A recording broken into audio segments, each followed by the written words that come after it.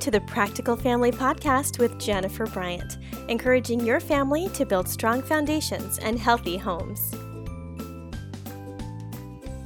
Hello, everyone, and welcome back to the Practical Family Podcast. I'm your host, Jennifer Bryant, and today we are tackling the issue of control. Getting things under control does not have to be a bad thing. But what we are finding among many Christian women, mothers, wives, is that a lack of control or feeling that lack of control over too much in their lives because they have piled on too much is an all too common problem. And this affects me. I know it affects a lot of other mamas in our homeschooling community, in our church.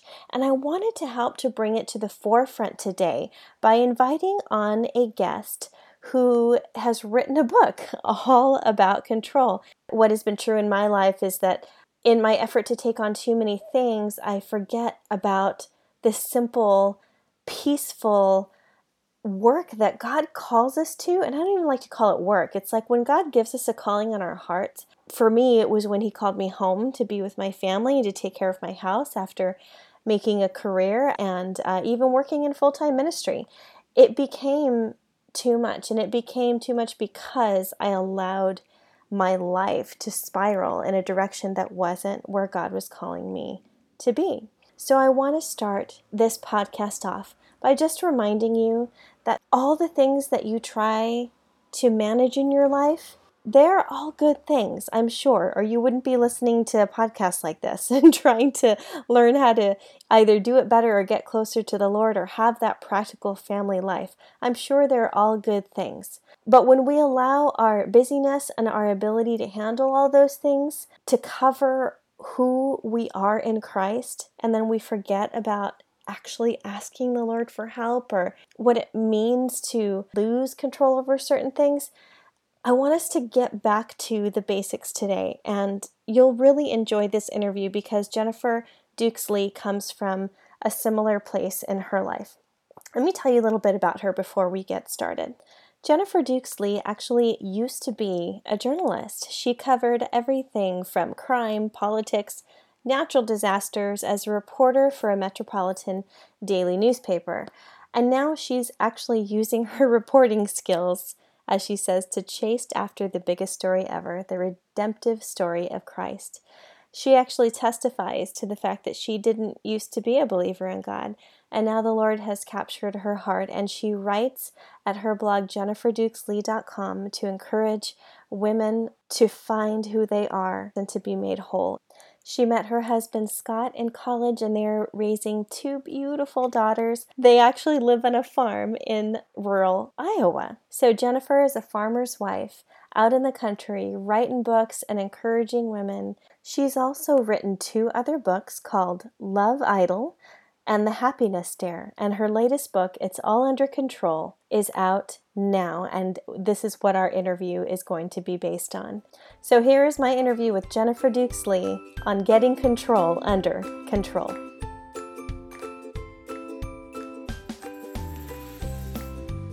Well, welcome, Jen, to the Practical Family Podcast. It's been amazing to be able to follow your story in your book, It's All Under Control, a journey of letting go, hanging on, and finding a peace you almost forgot was possible. Yes. Jen, where did this message come from? How did it sort of well up in you, and what made you want to share it? I must have always been having like control freak tendencies ever since I was a child, right? Like I was that sort of kid who had it all together and not control freaky like I want to be a narcissistic and rule the world, but more control in the sense of I want to be responsible. I felt like I needed to be the most responsible person in the room. You need something done, just ask Jennifer to do it. And you know that old saying, if you want something done, ask a busy woman to do it. Yep. And so I was that girl, and I became that woman and that mom, the kind of person that you could depend on to get things done. So in this sense, control was taking on everything in my job before I had kids. And then kids came along, and I felt like I had to be well, in many cases, I did have to be the most responsible person in the room. It's like they can't put things in the light sockets. You got to watch out for them. I remember I kept a pee and poop chart for both of my kids, making sure that I was properly hydrating these little humans, and kept it all. It felt control freaky, but yet it's like, well, I got to do this. I got to make sure they're healthy, and trying to figure out that balance. But sometimes just feeling like I was trying and trying so hard to do so many different things. And I began to feel weary and worn out and exhausted, and still trying to do all those things for my church, and trying to do all these things for my husband, and trying to do all these things for my friends. And I got really tired of trying. And particularly as it relates to my kids, here's what happened. I realized that I was teaching my kids how to depend on and rely on mom. And I never wanted that for my kids. I wanted to raise up my kids to depend on and rely on Jesus. And so if I was constantly coming to their rescue, I wasn't really teaching them the thing that was most important to me as a mother, is to raise them up in the faith and to rely on the Lord, and to fail sometimes and realize that there's something to be learned in the failing, and to learn that when things go south, there's this true north that's going to pull them back around. And it became important for me so I didn't feel so busy. But also, when it became really important is when I became a mom. I'm like, I got to get over this. So the book was something that I had to live out in my own life. And I'm sure you've talked to a lot of authors. I know you talked to a lot of authors on your podcast. And I'm sure you've heard again and again that I wrote this book because I needed it. And once I found answers that changed the trajectory of my life, once I found that peace that I'd sort of forgotten was possible, I really wanted to share that message with other women as well. Oh, absolutely. The passions that are born out of our struggles are some of my favorite messages, and it's what women connect with. We can't connect. And this is one of the things that you say in the book too, that you can't control and connect at the same time. And that so spoke to me, because even relationships in my own life have been affected by my need to just do it, get it done. And I didn't realize that my focus had become the task instead of the person. And Yes. I had to talk that out. I mean, with my friends, with my therapist even, it's like, what am I doing wrong? I thought I was doing all this good stuff. And in the end, it just wasn't true connection. It was more about controlling all the pieces. Right. I think a lot of times people don't want to say, oh, I'm a control freak, because it sounds like this bad narcissistic thing. And I think for me, when I began to really explore the root underneath of it, some of it was fear, for sure. Like, I'm afraid my kids are going to get hurt. And so I'm going to tell them a million times, don't text and drive, and make sure you got your seatbelt on, that kind of thing.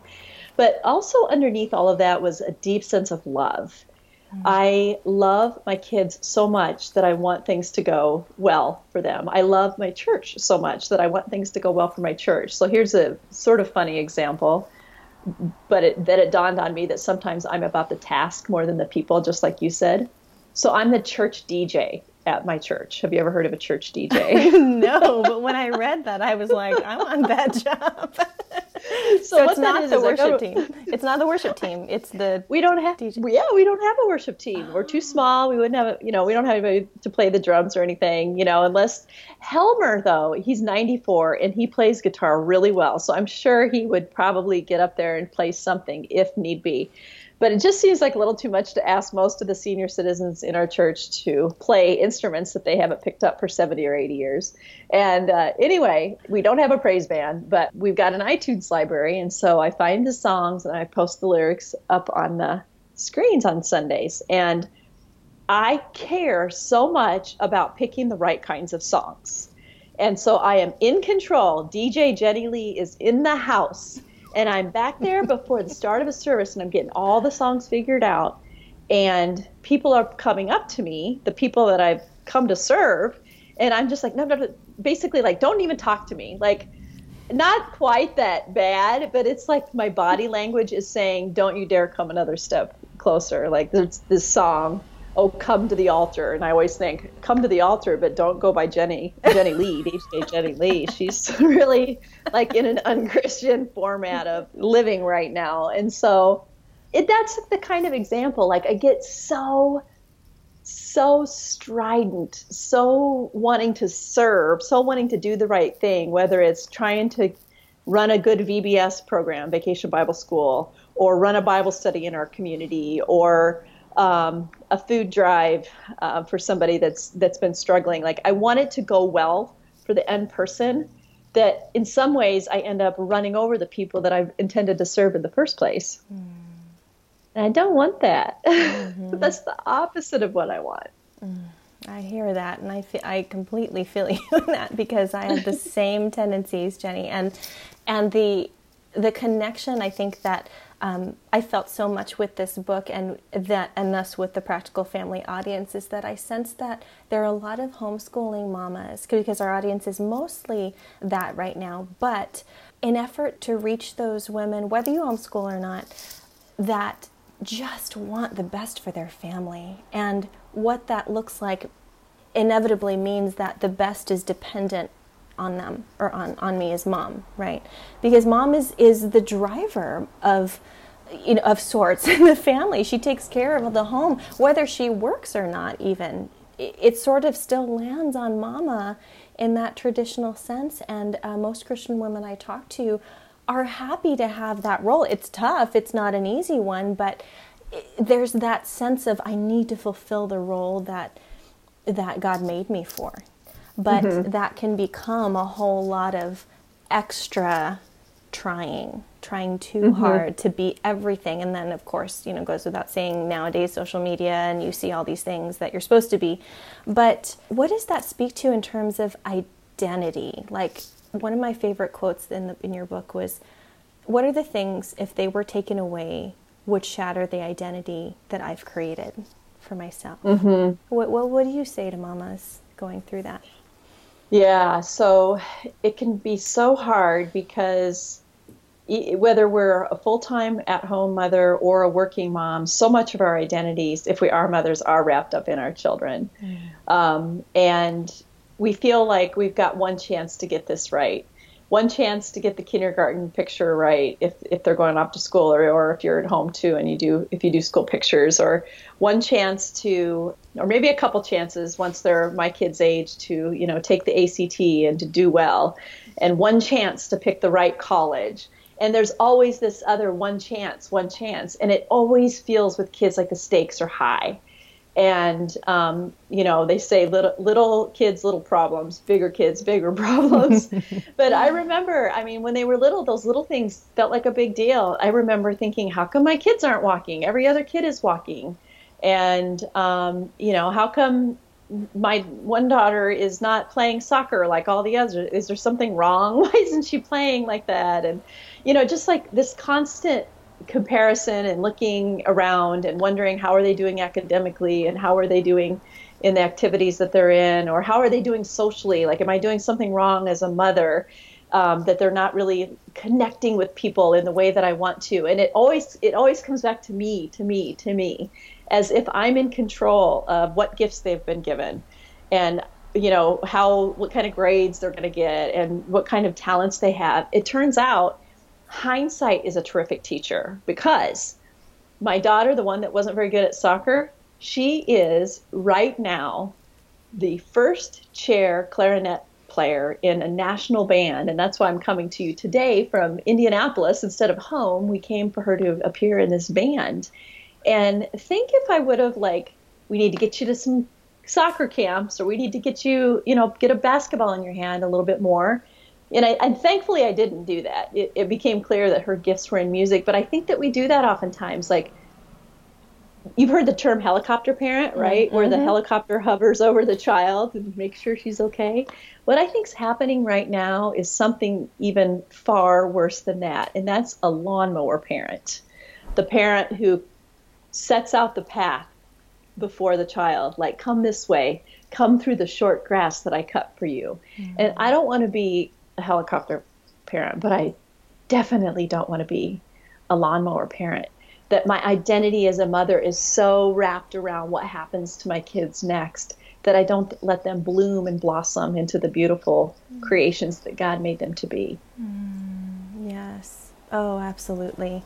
That's a heavy thought, because it makes us look inside at our own motivations. And if we don't stop and ask ourselves, what am I doing to my children and why? Why is this so important to me? I come up to this roadblock often when I want to motivate my kids if they seem unmotivated, right, to do necessary things like help to take care of the house and things like that. But then it can bleed over, what I hear you saying, it can bleed over into life ambition and who they are, who God made them to be, and who they're going to be in His kingdom and the gifts that they have that I don't have. That's not the same as required tasks in the home. Yes. And that's exactly right. Okay. Wow. Yeah, it is a really shady line, especially when they're littler. Like, I don't know how old your kids are now, but I think, in those really formative years of when they're young and you're trying to create some sense of structure and order around the house. And, but that can morph into this, trying to shape who they are, not only as good moral individuals, but also who they will become. Like, you're a straight A student, Lydia, you need to be thinking about, you could be a doctor, you could be an accountant or whatever. Well, guess what? My daughter's going to probably be eating a lot of ramen noodles in the first years of her life because she wants to go into music. I mean, how do you, we can't control our kids' destinies and futures like that. I mean, I know that you probably had 100 people say this on your podcast before, but about how God loves our children even more than we do, which is, I mean, it's a cliche, but it's also a cliche because it's true. God's got this beautiful plan laid out. Don't go anywhere. We're just doing a quick break to give you a quick practical family announcement. Are you curious about what it takes to be a communicator in the online world? Maybe you've wondered to yourself, what is this blogging thing all about? Or maybe you'd like to try your hand at podcasting. Well, look no further because Practical Family has open positions for interns. That's right, we have an intern team who helps us to curate content and edit episodes and many, many more things that help to produce the amazing articles and podcasts that Practical Family publishes. We currently have openings for image curators, transcriptionists, social media help, and a couple of others that are specific to learning the back end of WordPress.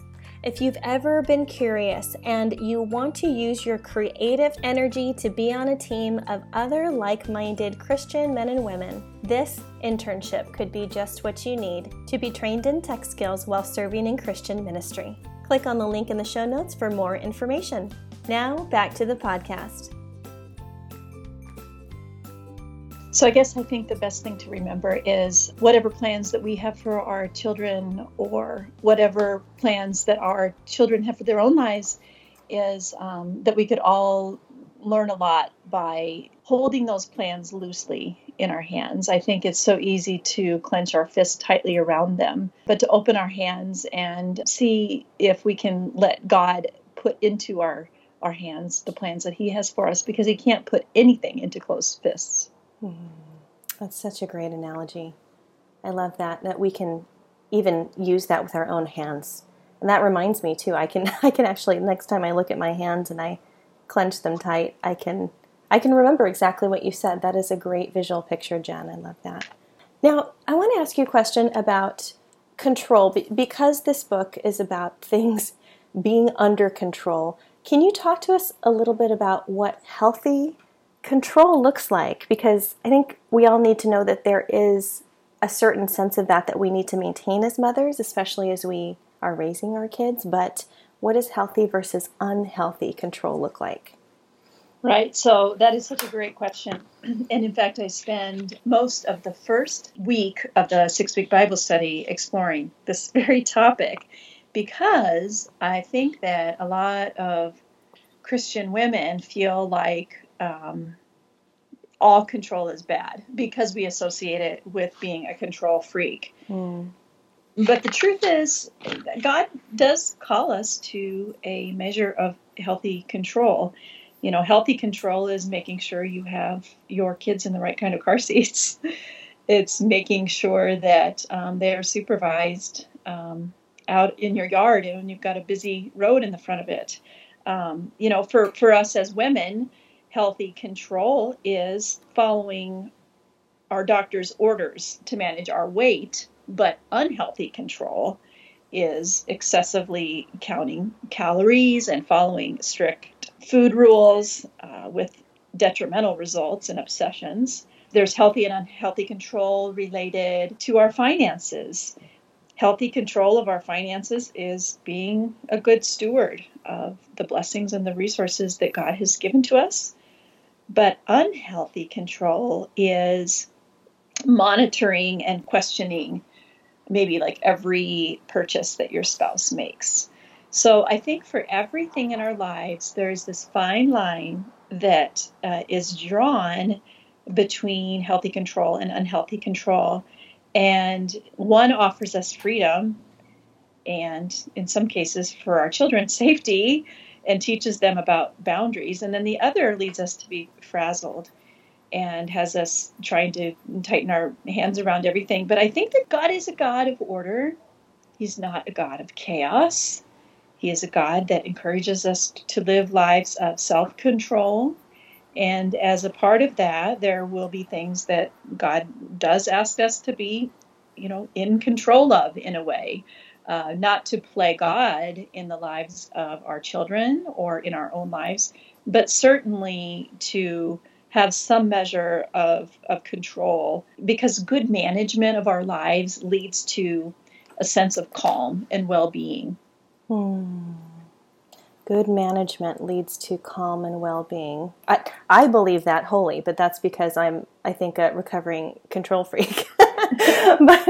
But what about the woman who finds it difficult to become a manager of her life and is kind of throwing her hands up like, well, I'm just not organized. I'm just not, I don't think I'm ever going to be that. I don't have a problem with being overly controlling because I just let things happen as they happen. What would you say to a woman like that?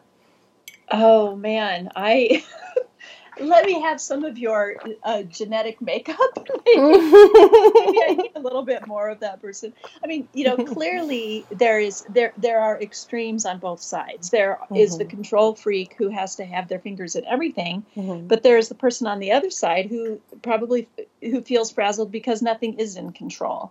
And I think figuring out what that looks like for you for time management and organizationally is really going to vary from person to person. I don't know, Jennifer, if you have taken the Enneagram or if your listeners have. Oh, yes, I have. I will be talking and writing about that a lot this year. So bring it, Jen. Tell us about Enneagram. So, because I actually tie dead even as a 3 and a 2. Which means I'm both a helper and an achiever. And because of that, I tend to be prone to over control and unhealthy control and having everything in order. But when I'm at my best, the Enneagram would tell me that people can depend on me and my family can depend on me. I can keep things moving in the right direction. But regardless of where you are on that spectrum, I think it would be difficult for me as a 3 to tell somebody on the other side of the spectrum how to get their life in order, because sometimes what looks like disorder to me is actually brings a peace and a calm to their own lives. And so I think that you have to look at your interior life, no matter what kind of personality you are, and ask yourself that question: do I feel free or do I feel frazzled? And the person who is a control freak can feel frazzled, and so can the person who is whatever happens, happens. Just kind of disorganized person can feel frazzled. And so I think you have to ask that question and then determine if you want something to change. Those are great measurement questions. I love that, because we're different. Different things will make us feel free. Different things will make us feel frazzled, and that is so true with such differing personalities. I'm excited for women this year, and if you're listening, Mama, just knowing that we are all created uniquely and differently, and there is a lot of freedom in knowing who you are and being able to center on that identity that Christ has, laid hold of all of us, that we are all free and, brothers and sisters in Christ. But beyond that, there's that micro aspect of, no, but you are uniquely placed to be who you are. And I love that you allow women that freedom in your book. It's All Under Control, because it allows us who find freedom in a certain level of control and organization to be okay with that, but to know when we're crossing that unhealthy boundary and feeling frazzled. So that's great. That's great. I love that, Jen. Thank you.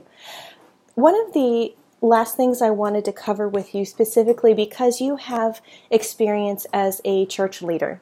There are many women working in ministry or just volunteering all over the place in ministry, which is a good thing. Using your gifts in the body of Christ is a good thing. But we also know that there's a high percentage of Christian leaders who don't feel that sense of rest and wholeness, even though they're doing great things for God. Can you speak to that a little bit, and how keeping it all under control fits into that lifestyle as a church leader? Absolutely. So I actually talk about this in a chapter entitled Awesome in the book. And I had done some research and came across Ann Burnett's research on the impact of fast-paced lifestyles. And she had been invited to speak at a conference on, quote, the pace of life.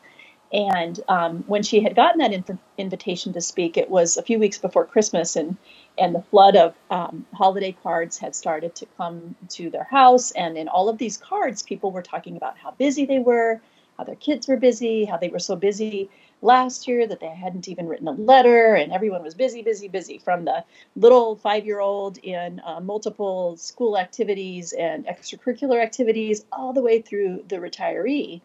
And as it turns out, in further research that I did, I discovered that likely the holiday letters of your own pastor, worship leaders, youth leaders might not be so different.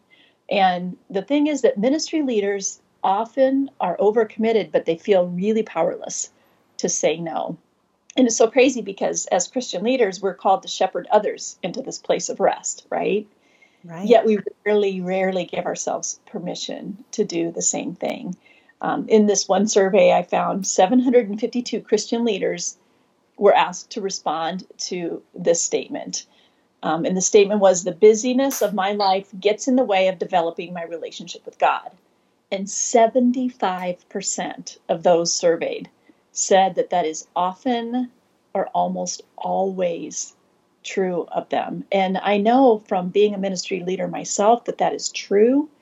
The antidote, not the anecdote, the antidote for me, the cure for me actually came when I was reading the story in Genesis of the 7 days of creation. God created, as we know, for 6 days. And then what did he do on the seventh day? He rested. Right? Okay. And so for me, I've always looked at that like, well, I'm in the image of God. And so I'm going to work hard for 6 days. And then on the seventh day, I'm going to rest. But what did God create on the sixth day? That's when God created humans. So on the humans' first day on earth, before they did anything else, it was the day of rest. So God's seventh day was rest, but humans' first full day on earth was a day of rest. And I think that as ministry leaders and people in general, as moms, as full-time workers, wherever we're at, we consider rest to be the thing that comes after we get all the work done. But the thing is, the work is never really done. So I think we need to flip the script and do as Adam and Eve show us in Genesis, that their very first day, they were called into this place of rest with God. Amen. Wow, I had not heard that perspective before in creation. I mean, we hear about rest and God rested, why can't we? But that was their first experience on earth. Right. Was a restful day. Wow. Mind blown, Jen. That's great. That's amazing. It blew my mind too. I was looking at it, and in one of the chapters, I don't talk about it in the book as much as I talk about it in the Bible study. And it's week 5 is the permission you need to rest. And so as I was writing that particular chapter of the Bible study, I really dug in and I'm like, God, show me passages in the Bible that I've looked at and known, maybe even since I was a child, but that aren't settling into my spirit like they ought to, because I'm not resting like I should. And that my mind was blown when I began to look at the story of Adam and Eve in this particular way. And, rest happened before the work, not after it. The first 2 humans, resting happened on that first full day. And I think for me, I've been trying to be mindful of that, being restful in my spirit before I begin my work day, which is really hard for me. Again, as a type 3 on the Enneagram, I want to jump in and get things done. So it's certainly not in my nature. My default is to work, but here I think clearly God is showing us that we were designed to rest first and let our work flow out of that rest. Amen. Amen. Absolutely beautiful. So in terms then of boundaries in ministry, let's say we've rested, and now when the ministry work begins, and I've been here too. I used to do full-time ministry. I worked for my church. It was difficult to admit at the end there, when I was creeping into that burnout, that I was sacrificing my family on the altar of Christian service.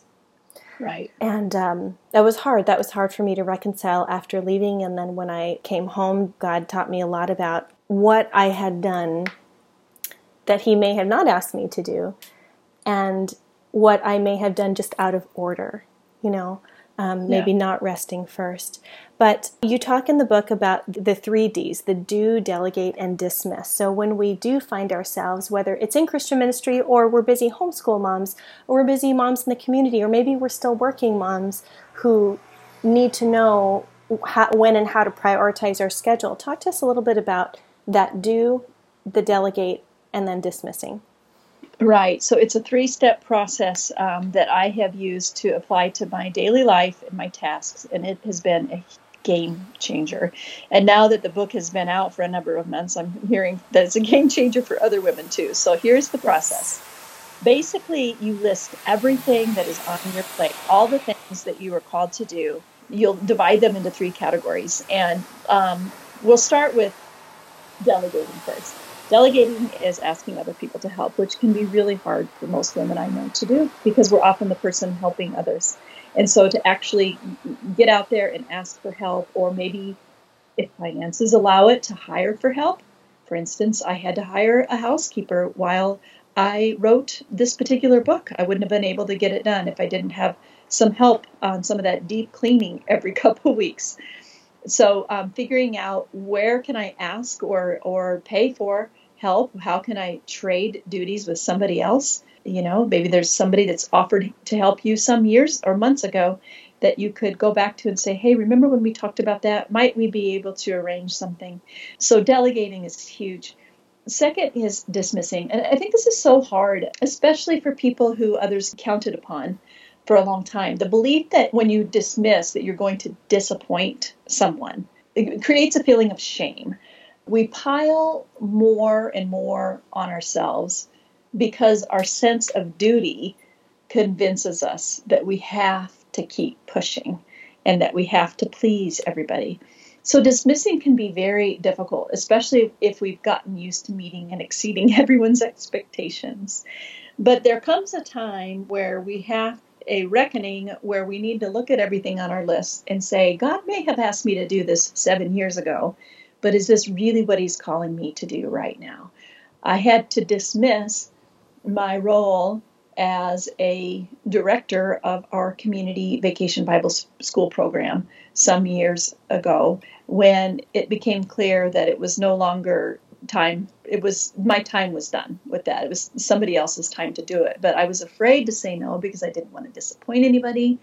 I didn't want to put it on anybody else. But it turns out the woman who picked up that duty did a fabulous job and was able to use the gifts that God had given her. So you delegate, you dismiss, and then at last you get to do the things that God has actually asked you to do. You've really narrowed your focus in on those things, the things that God is calling you to do right now. And so it sounds easier said than done, but I actually have a process that I take women through in the book, along with a flow chart. I'm not kidding, I have a flow chart. I love your flow chart, Jen.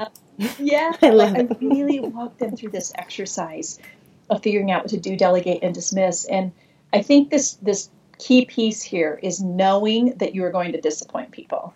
Just knowing in advance, yes, you're going to disappoint people. But for me, the freedom came in knowing that Jesus disappointed people too. There were times in Scripture where he did not stick around in a community when people wanted him to stay and heal them. There are times when he disappointed religious leaders, clearly, depending on who he was dining with at any particular given evening. He disappointed people when he showed up late. And we can see that when we look at the story of Lazarus. So, clearly Jesus has disappointed people too. But he knew what to do because he had aligned his soul with the Father's will. Always first thing in the morning, we see him quite often in Scripture having those soul realignments to see, God, what do you want me to do and delegate and dismiss here? And he got his marching orders from the Father, and I think it's a great lesson for us as well. Absolutely. Absolutely. Yes, the flowcharts in the back of your book are immensely helpful because it's a visual. You ask, is this absolutely essential? Yes, no. And making us go through that for ourselves is one thing. And then your decision tree, should I hang on or let go? When you find yourself still in the middle of, I still can't decide. And that decision paralysis, I at least find for me, often comes when I have put too many things on my plate. And just that point where we have to come to our own and be humble and say, okay, I probably messed up when I said yes to that good thing. Right. There's so many good things. My last question to you, Jen, is to speak to that ambitious woman, that ambitious mama, who wants to choose the best things and not everything. So what do you say to the woman who is afraid of her own motives then in choosing to do good things but wanting to be humble at the same time? Yes, so that's funny. I left a comment on an Instagram post about this. Another author had put up one of those little photographs that says, ambition is not a dirty word. And I chimed in with a huge amen, because I know in my own experience that I take great joy in moments when I know that I am living out my calling, when I am doing great things for the Lord. And it's actually okay to feel that way. And I think that a lot of women don't realize that it's okay to feel like, man, I accomplished a lot today and I can't wait to get to work tomorrow. You can actually be an achiever and love Jesus at the same time. And I often think that Christian women believe that we have to downplay our ambition, like it's sinful to be ambitious. We may think that we're more spiritual if we diminish our gifts. We might think that we're being humble if we diminish our gifts. It was nothing. It's no big deal. I'm not really that good at it. Because we've been taught not to trust our own motives regarding our accomplishments. And so anything that looks like achievement becomes synonymous with conceit or arrogance. And that is not fair to God's creative work within women and men as well. And we're not called to shrink. We are here for such a small time on earth. And while we're here, we're called to shine. He has specific things outlined for us. And it doesn't mean that we're all going to end up on a stage in front of 18,000 people or write books or run a ministry or an industry with thousands of employees. But it does mean that we're going to pay attention to the calling on our lives and go after it with all that we've got.